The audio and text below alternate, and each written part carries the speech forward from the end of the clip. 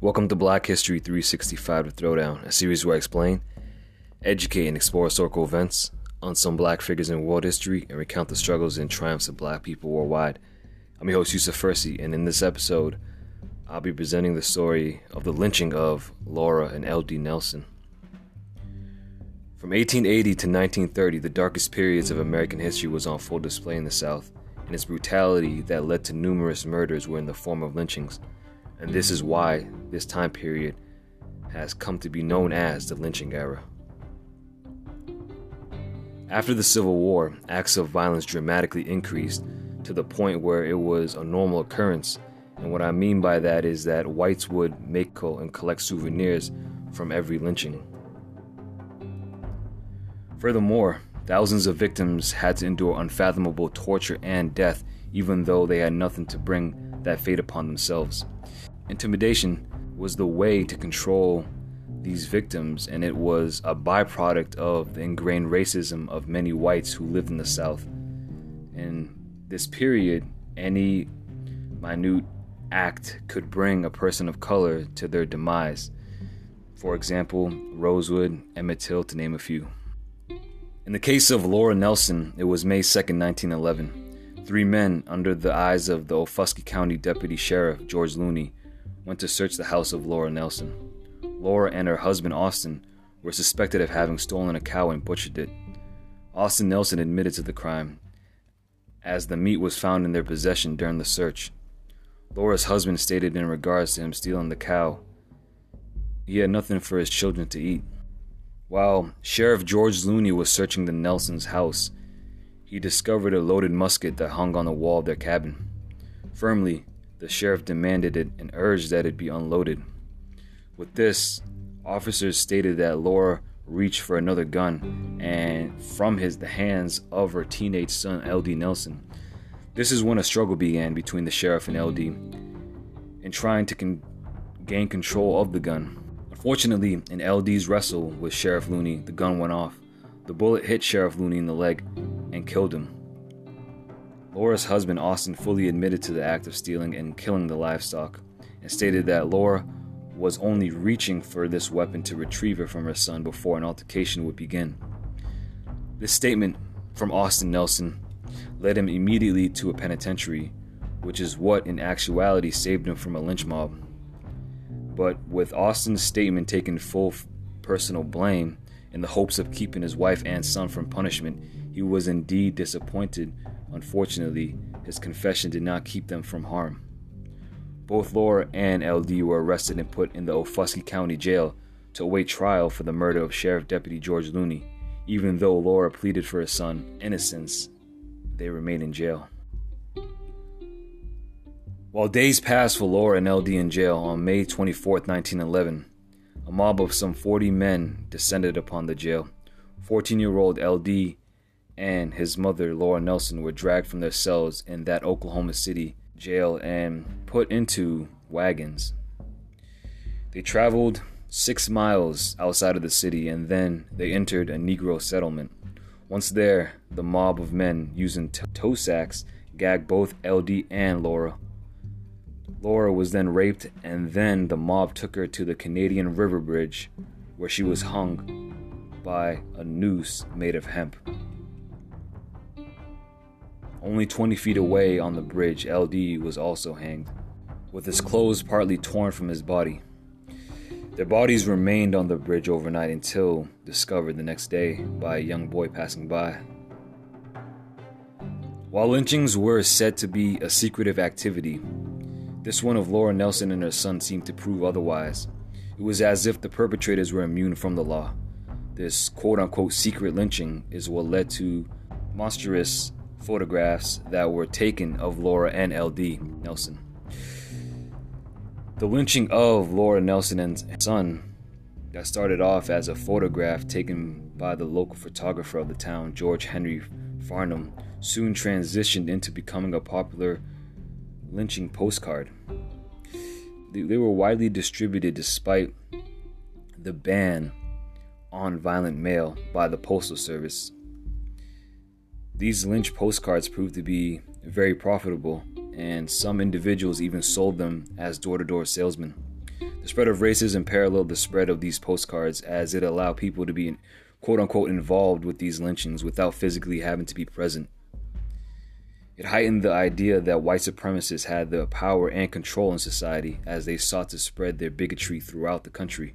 The impact of these lynchings have continued for many decades, and in one case, they have continued in an irony of history. Woody Guthrie, who is said to be one of the most influential modern folk music artists, made his mark. Through his music, he portrayed his thoughts on lynching by condemning it. Guthrie was born only a year after the lynching of Laura and L.D. Nelson, but their story impacted him later on in his life when he began to develop his anti-lynching music. Guthrie was struck to produce this music when inspiration hit him in an art gallery. It was the mid-1930s, and now the lynchings caught by the photographs that were originally used to popularize them were being used in art exhibits to inspire anti-lynching actions. Artists such as Thomas Hart Benton and Jose Clemente Orozco produced paintings, drawings, and prints that were shown in two major exhibits. These exhibits were sponsored by the National Association for the Advancement. For the organizers of these exhibits, these two galleries hoped to educate the population and criminalize these acts as the crimes they had always truly been. Woody Guthrie attended and witnessed these art pieces himself, and from this he expressed, "This painting is so real, I feel like I was at a lynching, and it takes all of the fun and good humor and a good sport out of you to colored people, and even by the Communist Party to highlight the tragedy and extreme horror that lynch mobs brought to the United States. Sit here and realize that people could go so haywire as to hang a human body up by a gallows pole and shoot it full of Winchester rifles just for pastime." This interaction also made Guthrie remember some horrors from his own childhood.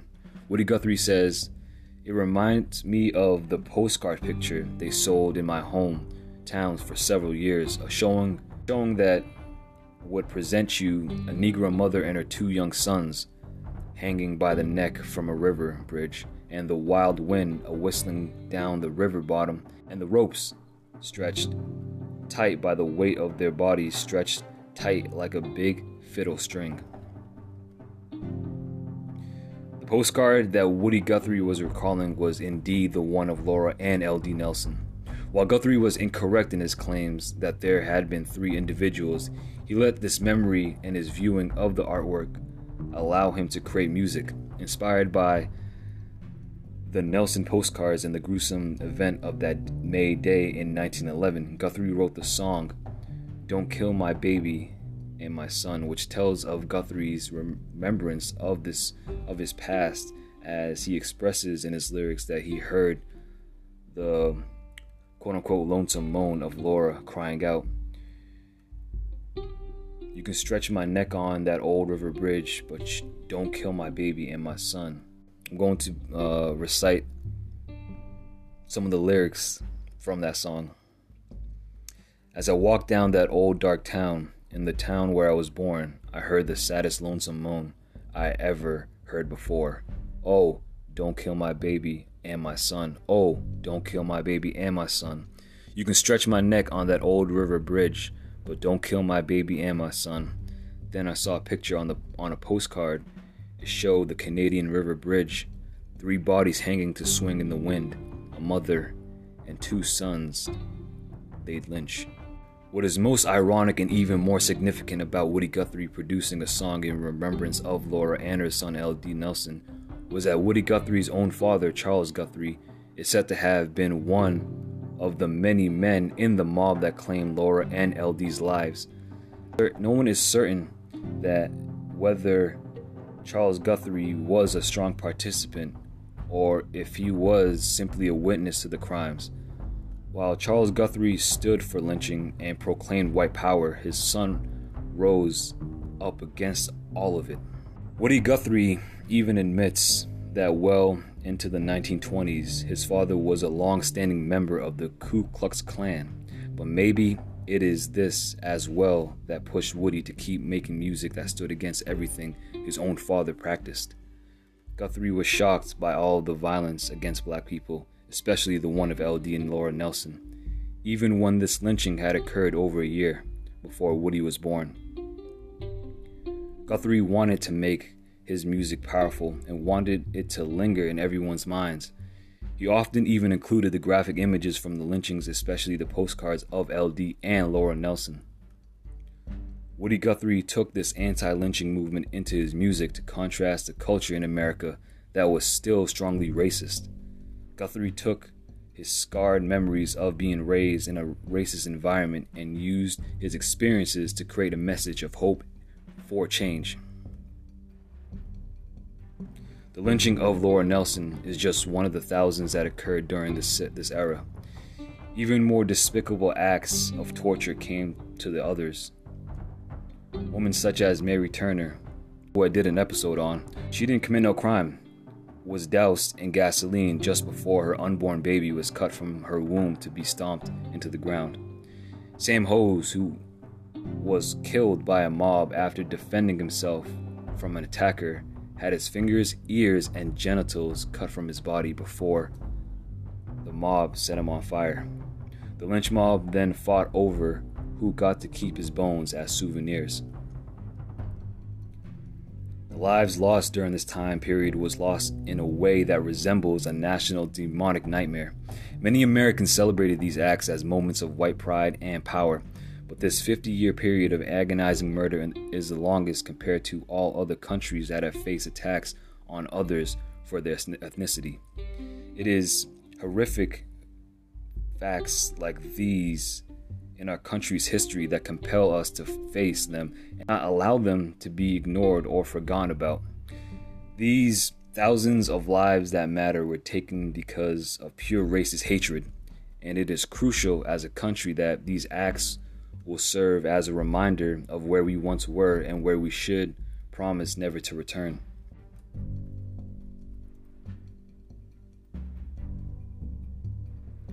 And this concludes this episode. For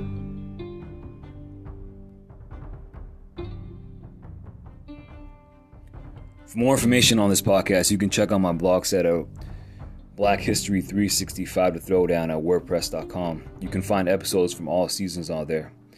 This show is made possible by Anchor, which is providing a great and easy-to-use service for new and seasoned podcasters.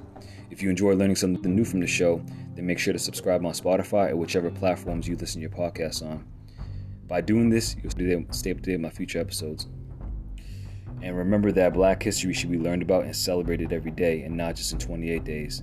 So stay educated and thank you for listening. I'm your host, Yusuf Fursi, and until the next episode, peace.